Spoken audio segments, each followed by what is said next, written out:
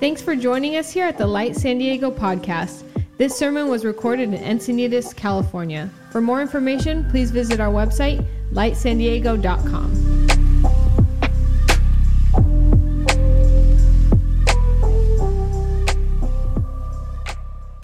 Well, hello to Light Church. It is an honor to be here with you today online. First of all, I want to thank Pastors Benji and Jen for their love, their support, their invitation. Everybody, the leaders right there in Light Church for their hospitality. You guys are amazing. It is an honor to be celebrating today a very important a new beginning in the history of Light Church as you guys move, add actually a gathering at the La Paloma Theater on Sunday mornings. It's going to be awesome, a great chapter for the church. Now, again, it is an honor to bring God's Word today. Before I'm gonna start out, let me tell you a little bit about me and my family. So my wife and I, Karen, we're from Colombia. We just celebrated our 22nd wedding anniversary, the best 22 years of her life. We have 3 boys. Daniel is the oldest, he's 19. Then David, he's 18, and then a little guy, 4-year-old Caleb. So let me talk to you about David, our second son. When he was about 3 years old, he was diagnosed to be in the spectrum of autism. And for us was a big shock. One of the first things that the doctors told us is that David will never be able to speak. There was a big possibility for him never to speak. So one of the first prayer points that we have during that time was, Lord, please help David to speak. Help him to speak. And we prayed that every day for weeks, for months, for years. And then about maybe he was 7 years old, right then, God answered our prayers and David started to talk. He was talking and talking and talking. He was talking so much, our prayer had to shift. And then our prayer was, oh God, please help David to be quiet at least for 5 minutes because he couldn't stop. So that's how God sometimes works. And this is one of the many times and the many lessons in life when I realized God is always faithful to help us. God is always faithful to help us. And we have seen that miracle in David's life. Now he's an 18-year-old. He just graduated from high school a couple of weeks ago. So we celebrate God's faithfulness in our son. He's helping our son to move forward in life. Now, when I think about Light Church, and I can testify with all of you, then God has done a great faithful work with your church. It's like God has come through to help Light Church. God can come through to help you right there in your real time, in your own personal life. You see, having this kind of inspiring faith is very important because in the world in which we live, we need that kind of hope. Today, one of the most toxic ideas that come, every time that there's a struggles in our society, is that idea that is wrapped in a cynical question that pretty much says, why is God not helping us during a difficult time? Why is so difficult? Why, if God really exists, then why he doesn't come and help people? Well, hundreds of times as a pastor, I've been a pastor for almost now 20 years. I had people coming to see me, anxious, hopeless, disoriented, confused, sharing their difficulties with me, asking me for help in, from troubles with their health, issues in their marriages, their kids, their finances. And real life is often difficult, is tough. And when we find ourselves in situations where there is nothing else that we can do when we get in trouble, the only option that we have is to cry out for help. And who will come to our rescue? Who will come and help us? Well, we have heard this verse in the book of Psalms, Psalm 121, verses 1 and 2. And this is what he says in the Word of God. He says here, I look up to the mountains. Does my help come from there? Well, my help comes from the Lord who made heaven and earth. And it's a statement of faith. It's a statement of a trust in God. Our help comes from the Lord. But if we're truly honest, sometimes it doesn't feel that way, isn't it? Sometimes it feels like God doesn't care. Or maybe he's too busy to help us. Maybe he's too slow to come to our aid. And if we are not careful, we kind of pick up that kind of toxic idea.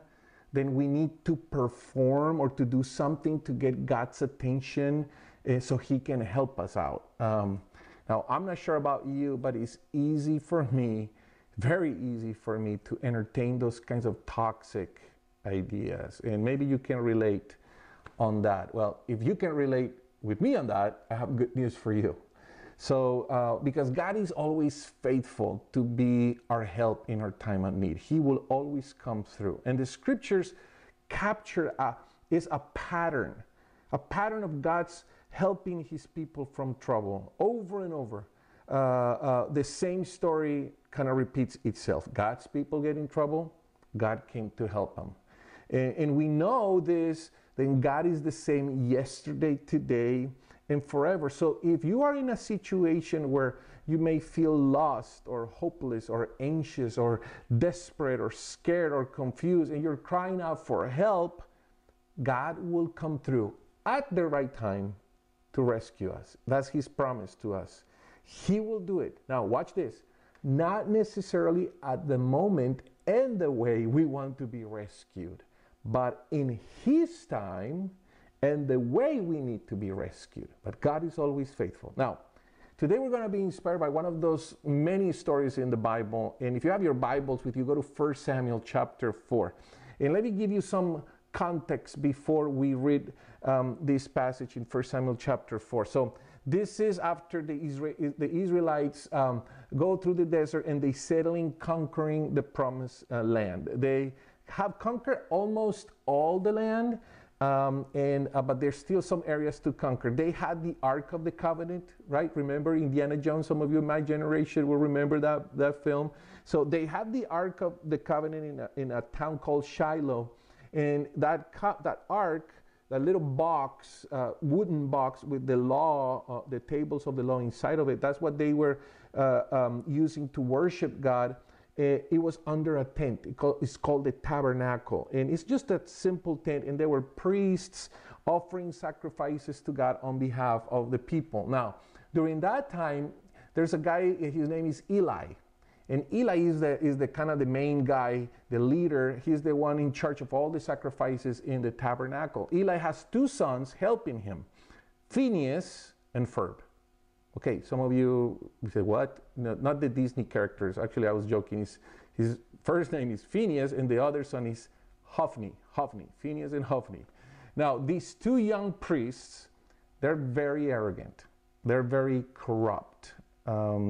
They took the best portion of the sacrifices for themselves, which was a sin.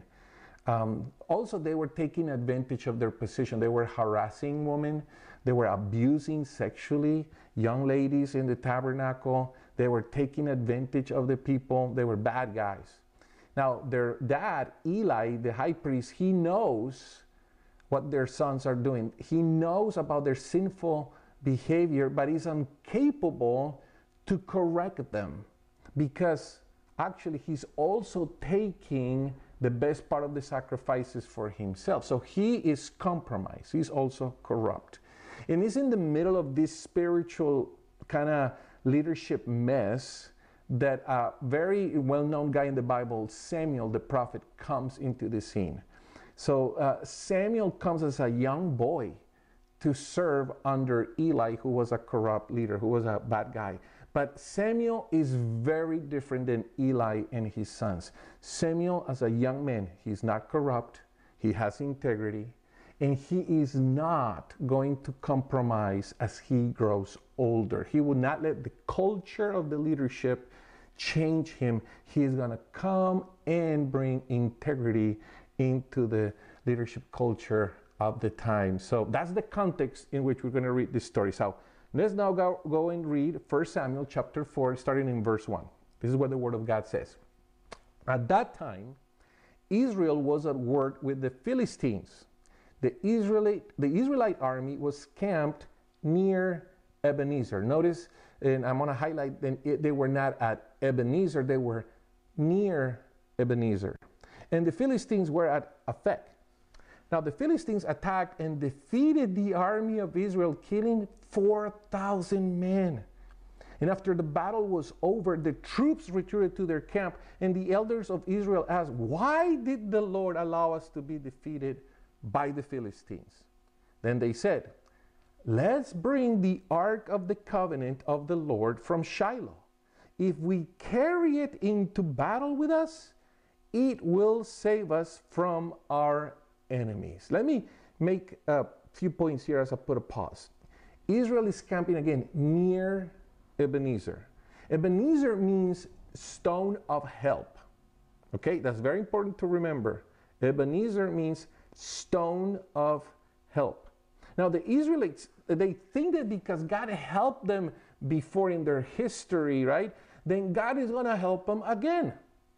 So when they lost the battle, they lost 4,000 men. This is not a small loss. When they go to battle and they lose 4,000 men, they retreated, of course, and they went to the brave mode. And they start asking themselves, hey, how come God did not help us? So rather than looking and answer in a self-evaluation exercise, some probably a religious crazy person, right, opens his mouth and says, oh, we lost because we did not bring the Ark of the Covenant with us. Because you see, the Ark, that wooden box, had become their lucky charm, right? In other words, they thought their help came from a wooden box covered in gold, not from the Lord. So they come and bring the Ark of the Covenant from Shiloh, and the Israelite army says, okay, we're going to go to battle again, and this time we're going to win because we have the Ark. And everybody's like, yeah, kind of like halftime, a speech. And Israel comes out of the locker room, yeah, we lost the first half, but we're going to win the second half because the Ark is with us. And they go to battle again. Let's keep reading verse 10 this time. So the Philistines fought desperately again, and Israel was defeated again. The slaughter was great. 30,000 Israeli soldiers that died that day. And the survivors turned and fled to their tents. The ark, watch this, the ark of God was captured. And Hophni and Phinehas, the two sons of Eli, were killed. Oh my goodness. Lots of tragedy here, right? Now, as we keep reading, let me give you other context of the story. As the tragic news of all this happening come to Eli was not in the battle. He stayed back in the camp. The Bible says then Eli fell backwards from his chair and he broke his neck and died instantly. More tragedy. In the same day, again, Israel loses the battle, the ark is captured, the two sons of Eli die, Eli dies, Phinehas' wife, who was pregnant, goes into labor, and she dies while giving birth. The grief of this woman right before she dies is so intense. Before she died, she named her son Ichabod. Ichabod means the glory of Israel is gone. The glory has departed. You see, this young lady, she was infected with that toxic idea about God and wrongly thought that God abandoned them because they lost the battle, because the leaders had died, because the ark was captured. Now, after all this, you can imagine Israel goes into a cycle of grief and loss. The disruption was massive. Now they don't have any army to defend themselves from the cruel Philistines. They have no experienced priests to minister in the tabernacle. According to the law, they had to be experienced priests doing that work. And the ark of worship, the Ark of the Covenant that they used to worship God, has been captured. Tragedy everywhere. Now, you may say, oh, come on, Fernando, this is a horrible story. They're camping near Ebenezer, but they're defeated miserably. Twice. God did not help them at that time. So you may say, well, if God is not always helping us, how can we have hope for our homes, for our marriages, for our health, for our jobs, for our church, for the city in which God has brought us to live? Especially after we deal with the after effects of the pandemic and the recovery efforts and all those things. Where does our help truly come? Is it coming from the Lord? Where is it coming from? To be honest, not long ago, I found myself in a very difficult place asking the same question. Where is my help coming from? Let me just give you the brief description of what happened. With no fault on my own, I lost a couple of friendships that were very meaningful to me, and I was heartbroken. I felt used. I felt betrayed by these two friends. Then shortly after that, changes in my job came and brought major disruption in my life. My job ended abruptly. I wasn't prepared for it, and I was thrown into a lot of confusion and uncertainty. Okay, so losing friends, losing my job. And then on top of that, the same week we were being told the news about our job. All of us in my family, we got infected with COVID. And so we were super sick, very tough times. All I can do is to cry out to God, God, please help us, please, what's going on? We were just, Lord, would you please rescue, would you please help us, Lord? Would you, several times, please, Lord, help me. I need you. Let me tell you, to say that I was struggling is an understatement. It was very tough.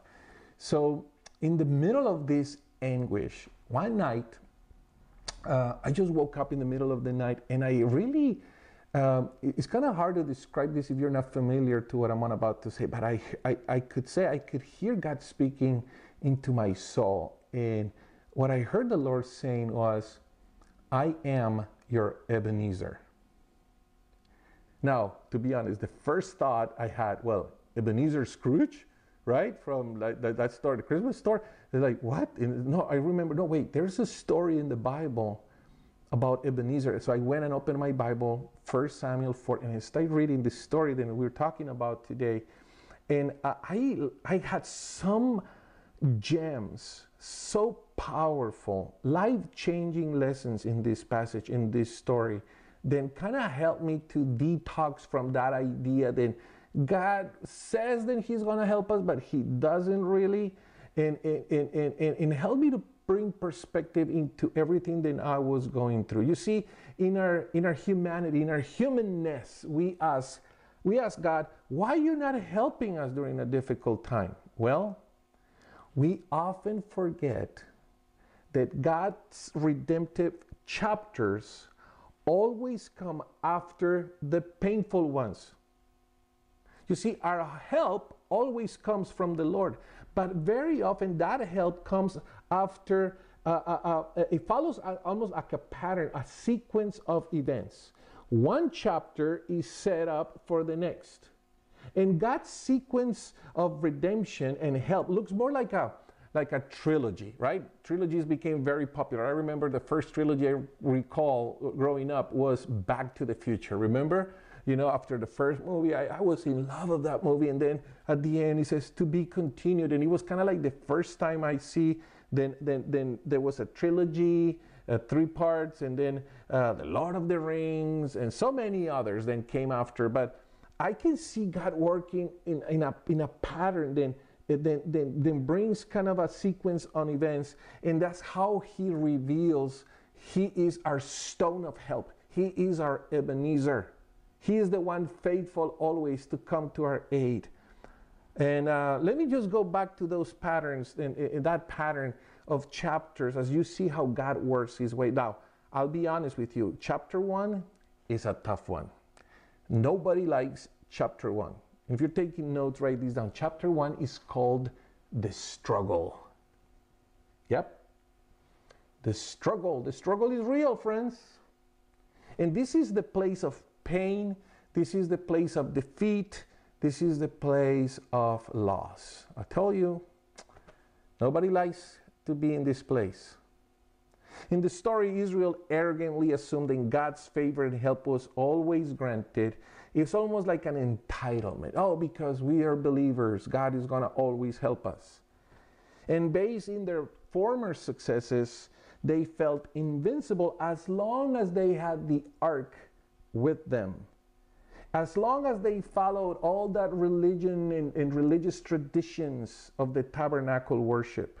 Oh yes, they were very religious, but their hearts have drifted from the Lord. They were far from God. Their hearts were far from God.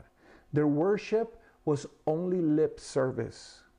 And rather than trusting God completely, the people start making room in their lives for the costumes of the pagan culture of the day. They worship idols secretly, right? Which implied very sinful behavior as well. And the spiritual leaders, as we read in this story, they were immoral, they were corrupt, they were complacent. So when they came to fight the Philistines, right, in the first battle, they're completely unaware how far they have drifted from the Lord. They think they're okay with God, but they were very far from the Lord. And watch this. But God reveals His love, watch this, by allowing them to experience pain, defeat, and loss. Sometimes the language of suffering, the language of struggle is very clear to show us where we're really at with God. So Israel, the Israelites were perplexed, they were confused. As tragedy comes in from all fronts, they lost the battle, they lost their leaders, they lost their power, they lost the ark, they lost their confidence. They're camping near Ebenezer, but they're far from the Lord, who is the true source of their help and salvation. I told you it's not a fun chapter. The struggle is tough. But the stage in chapter 1 is set for what is coming next. And after chapter 1 comes chapter 2. And I'll be honest with you, chapter 2 is not that fun either. Because if you're taking notes, write these down. Chapter 2, we call it the surrender. The surrender. This is a place of lamentation. This is a place of repentance. And yes, this is a place of sacrifice. Lots of sacrifice. I told you this chapter is not fun either. You know, in the story we see after the massive loss, the scripture tells us that Israel spent 20 years, okay? 20 years on a spiral of confusion and grief. This is better than the 40 years in the desert, okay? They learned, you know, a lesson there, almost to the half point. 20 years they spent with confusion and grief. With all the corrupted leadership gone, Samuel started to lead the people with integrity. It took them 20 years for the people to become more aware of their wrongdoing. It took them 20 years to realize how far they have drifted from the Lord. They understood how they slowly abandoned their devotion to God, and they started to drift, and because they give room in their hearts to idols and to even religious tradition and holy artifacts, not to God. And their confusion started to turn into honest confession. I would love that for you, that your confusion turns into honest confession.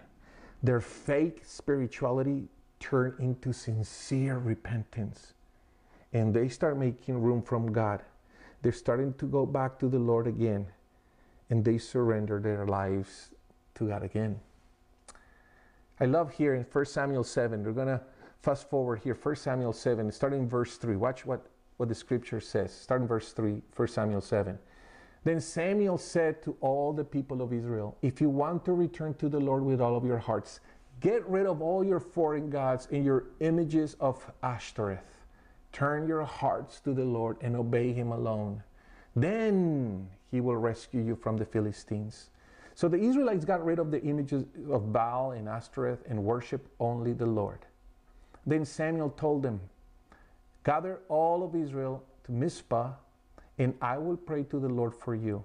So they gathered at Mizpah and confessed that they had sinned against the Lord. And it was at Mizpah that Samuel became Israel's judge. Now, this word, watchtower, meaning then God has been watching all this time. It's not that when you were struggling, it's not that when you're surrendering, then God is away from you. No, God is always watching. You know, when we drifted from God and when we walk away from the Lord, God is always there for us, even if we walk away from Him. Now, first chapters are tough. Chapter 1, the struggle, not fun. Chapter 2, surrendering is not fun. But if we go through those 2 chapters, we're going to get to chapter 3, and that's when things start to turn for the best. Chapter 3, if you're writing in your notes, is the salvation chapter. That's an awesome chapter. This is the place of help. This is the place of victory. This is the place of restoration. This is where we all want to be, right? But we're not going to get to chapter 3 unless we go through chapters 1 and 2. And in the story, as Israel surrendered their idols, they made more room in their hearts for God. They started to get closer to God again. Now, they have nothing but God to depend on from this point forward. And after 20 years of work and discipleship and transformation, now they're a different kind of people. I want to take you the same thing to 1 Samuel here, in now chapter 7, verse 7. Now watch this. When the Philistine rulers heard that Israel had gathered at Mizpah, they mobilized their army and advanced. They wanted to just annihilate the Israelites. Now watch this. The Israelites were badly frightened when they learned that the Philistines were approaching. Don't stop pleading with the Lord our God to save us from the Philistines, they begged Samuel. So Samuel took a young lamb and offered it to the Lord as a whole burnt offering. He pleaded with the Lord to help Israel, and the Lord answered him. Verse 10, just as Samuel was sacrificing the burnt offering, the Philistines arrived to attack Israel, but the Lord spoke. Watch this. The Lord spoke with a mighty voice of thunder from heaven that day, and the Philistines were thrown into such confusion that the Israelites defeated them. Now fast forward to verse 12. Samuel then took a large stone. Watch this. This is so powerful. Samuel then took a large stone and placed it between the towns of Mizpah and Jeshhanah, and he named that place Ebenezer, which means the stone of help. For he said, up to this point, the Lord has helped us. Notice the scripture says up to this point, not from this point. He says the Lord has been helping us all along. It doesn't say the Lord is starting to help us now, which is very important to see that theologically, because you see, God was helping them all along. He was helping them in chapter 1 while they were struggling. He was helping them in chapter 2 while they're surrendering. And He is helping them evidently as they go through victory and redemption. Even in those seasons of struggle and surrender, not just as the time of salvation, God is always there helping us. God was always watching over them. And the real victory is not against the Philistines, friends. It's against their struggle and their weaknesses. That's the real victory. God saves them, not just from the Philistines, but from themselves.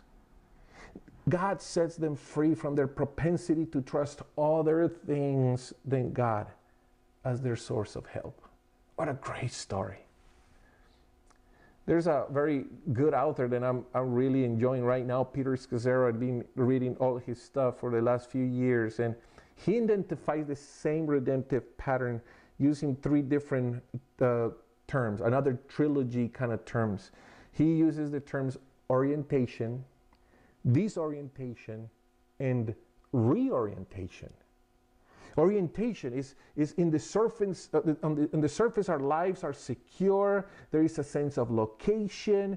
I know where I am and what's going on in my life, and we fill our hearts with lots of stuff, right? But we don't notice that we are drifting from God. Then it comes the second part, disorientation. This is where pain comes in. This is where there is a dislocation. I was set, life was good, but now I'm moved from that place of comfort and safety. I don't know where I am anymore. I'm disoriented, bewildered, confused, baffled, overwhelmed. There is deconstruction of our self-centeredness to make room for God and for God to mature us from the inside out. Now, there is now orientation, disorientation, and now reorientation, which is a better place than we were before, where there is a new sense of security, a stronger connection with God. This is where God becomes our only source of salvation. This is where God is enthroned as our stone of help, not anything else, not our job, not our friends, not our spouses, not our family, not our church, nothing, but God. He is the stone of help enthroned in our lives because He has been watching over us and helping us from the very beginning. I can tell you my personal life, and probably in yours as well, I can identify with this pattern. The struggles, surrender, and salvation. But this is the way that we can detox from the wrong mindsets that we create about God and how He helps us. Now, I want to invite you to detox from all the wrong ideas about God and the way that He is our stone of help. And let me ask you 3 things as we start wrapping this up. Number 1, friends, as God pours His unconditional love over you, what is He revealing about Himself in the middle of your struggles? What is He saying to you in the middle of your struggles? Because you see, toxic thinking will cause our struggles to pull us from God. But if we connect with God in the middle of our struggle, in the middle of our pain, discomfort, and confusion, He will reveal Himself as our Savior and lover of our soul. He will reveal the times we thought we were alone, but He was always there working the night shift. When nobody else can see Him, He works the night shift. He will whisper in your heart that His delay does not mean denial, that He's coming to bring His help and salvation. This is the place where God reveals that when we fail Him, He never fails us. Then we evict Him from areas in our hearts and we entertain the wrong things and we give room to other things. He patiently waits for us to surrender again to Him, because the Lord never leaves us nor forsakes us. Even when He is angry at us because of our bad choices, His mercy always prevails. That's the entire love of God. That's the first question. What is God revealing about Himself as you go through your struggles? Second question. What is God revealing about yourself and the rooms in your heart that you are dedicating to other things rather than God? You see, God doesn't come with a condemning, judging finger at you. Oh, you're doing this. He comes with love and grace to show you, hey, you know what, Fernando? These areas in your soul, in your heart, you're creating apart from me. I want to call those things in you. Not because I'm mad at you, but because I love you. And I want to be Lord in everything over your life. I'll be honest with you, during the last year with all the pandemic, I watched many of my friends, pastors, and mostly leaders, spiritual leaders, discovering how their buildings, right, their traditions, the crowds they gathered every week were kind of like that golden box and object of their worship. Their security was into that. I also watched family and friends being challenged by God as their idolatry became kind of obvious. They were worshiping political leaders from either side, whatever. They were idolizing a version of America, the country, right? Last year with all the elections and stuff. They were idealizing and worshiping the Constitution or their idea of social justice, and they were putting their trust in so many other things, and not necessarily bad in itself, but when they take the place of God, that brings problems. I have had conversations with friends that became aware that the trust for help and salvation was not in God, but was in their job, was in their money, was in their possessions, was in their relationships. So why don't we ask ourselves that question? What is God revealing about myself? What rooms in my heart I'm crafting to separate from God and to have my own thing, my own secret idols there? Are you able to identify some of those things you trust to help you in time of need that are taking room in your heart instead of God? Ask yourself that. Now, can I be transparent and vulnerable with you? Even though I just brand new in many ways to so many of you, let me just be vulnerable and share some of what God has been challenging me during this time as I go through all the struggles and the surrendering things. God showed His mercy and love for me by making me aware of several wrong assumptions and idols that I picked up, especially in the last few years, okay? Number one, I had placed my hope in other people to help me, not in God. And that's what created a lot of dysfunction in friendships and wrong expectations in friendships. Second, I will be honest, comfort became an idol for me. And I was worshiping my comfort. Because all of us in our human nature, we all make decisions to avoid discomfort. We want comfort. We want to work hard and make money so we can avoid pain and stress down the road. So I started to, trust in comfort. And it ended up actually something that I started developing I never did before, but I started buying lottery tickets because I thought, hey, you know what? If I win the lottery, I will have all these resources to bless the kingdom of God. And I was putting my trust more in winning the lottery than in God's miraculous provision, which He has been so faithful all my life. So in my heart, I was carving rooms to trust people to help me. I also dedicated room for comfort, for money and possessions to help me.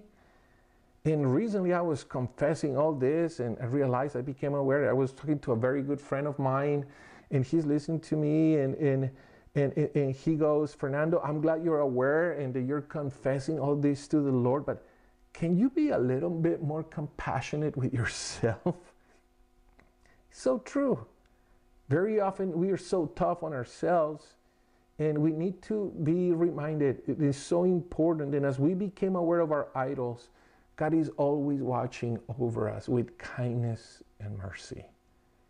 He's not going to come and say, oh, finally you realized that you were worshiping other things than me. No, He's going to be, I've been here waiting for you.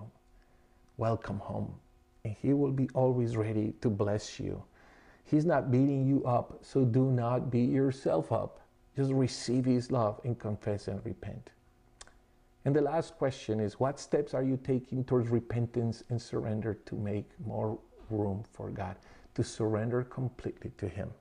What are those steps? In my case, I had to surrender all those friendships to God.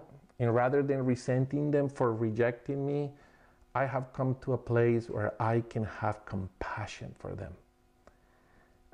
Listen, whatever harm people caused in your life, they will not rob you from the wonderful plans that God has for you. He is always faithful. God is the stone of help. He is your Ebenezer. I also had to repent for making so much room for comfort. So I just not stopped buying lottery tickets, but I also started to trust God more and more, not in my paycheck, not in my ability to make money, but in God to provide for all of my needs. And I wish I would have more time to share all the miracles that God has performed recently. What about you, my friend, at Light Church? What chapter are you right now? Are you in the struggle, chapter 1? Can I invite you to move to the next chapter to surrender completely before the Lord? Go do an inventory of your soul and go to every place in your heart. Evict whatever is not healthy and whatever is not pure and lovely. Make room Make more room for God in your soul and your heart. And if you are already in that chapter of surrender, if you're already processing things and giving up to God and surrendering to Him, let me encourage you, then your reward is coming. Then the chapter of salvation is just in the next page. It's just around the corner. That the story is being written in your life, and you will be able to see all throughout your journey that God has been present in every single stage. Even when you were struggling, He was there for you. He is your Ebenezer. He is your stone of help. So today, I'm walking into a new chapter of salvation and redemption for me and my family. I'm writing that in between chapter 2 and chapter 3. After all the disruption and craziness during this difficult time, I was able to surrender everything to God again. And once you start surrender everything to God, it's amazing how you can connect with Him. I started to listening to God's voice again in a very clear way, showing me what is next for me and my family. So it's amazing. Once we depend completely on Him, we're able to listen to His instructions. So God called us to sell everything, to trust the Lord, to pack all our stuff, and to move, to go away. And God pointed to Nashville, Tennessee. In the next couple of weeks there, I don't have a house, I don't have a job, but I have the conviction that God is my Ebenezer. He's my stone of help. And He will carry me through as we relocate there.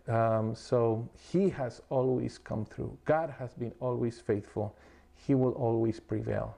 And that's my prayer for all of you at Light Church. The best years, the best season are yet to come in your church. And in your personal life, just watch as you keep trusting the Lord, as you declare that nothing else is the source of your help but God.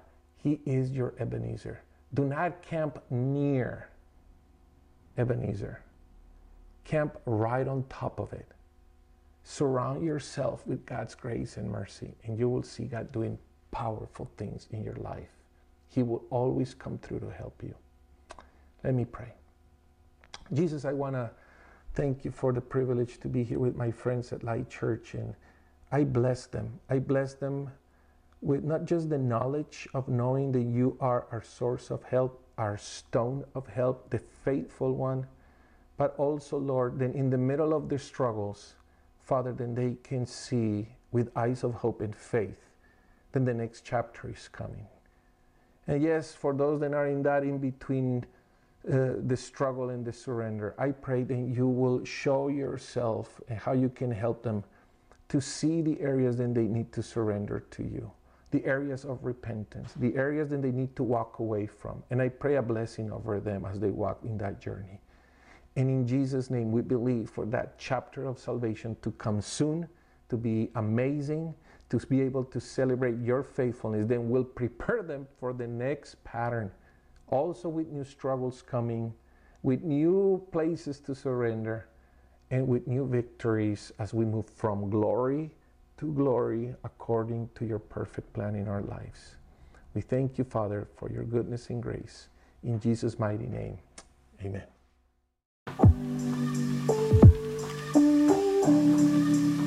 Thanks for joining us here at the Light San Diego podcast. This sermon was recorded in Encinitas, California. For more information, please visit our website, lightsandiego.com.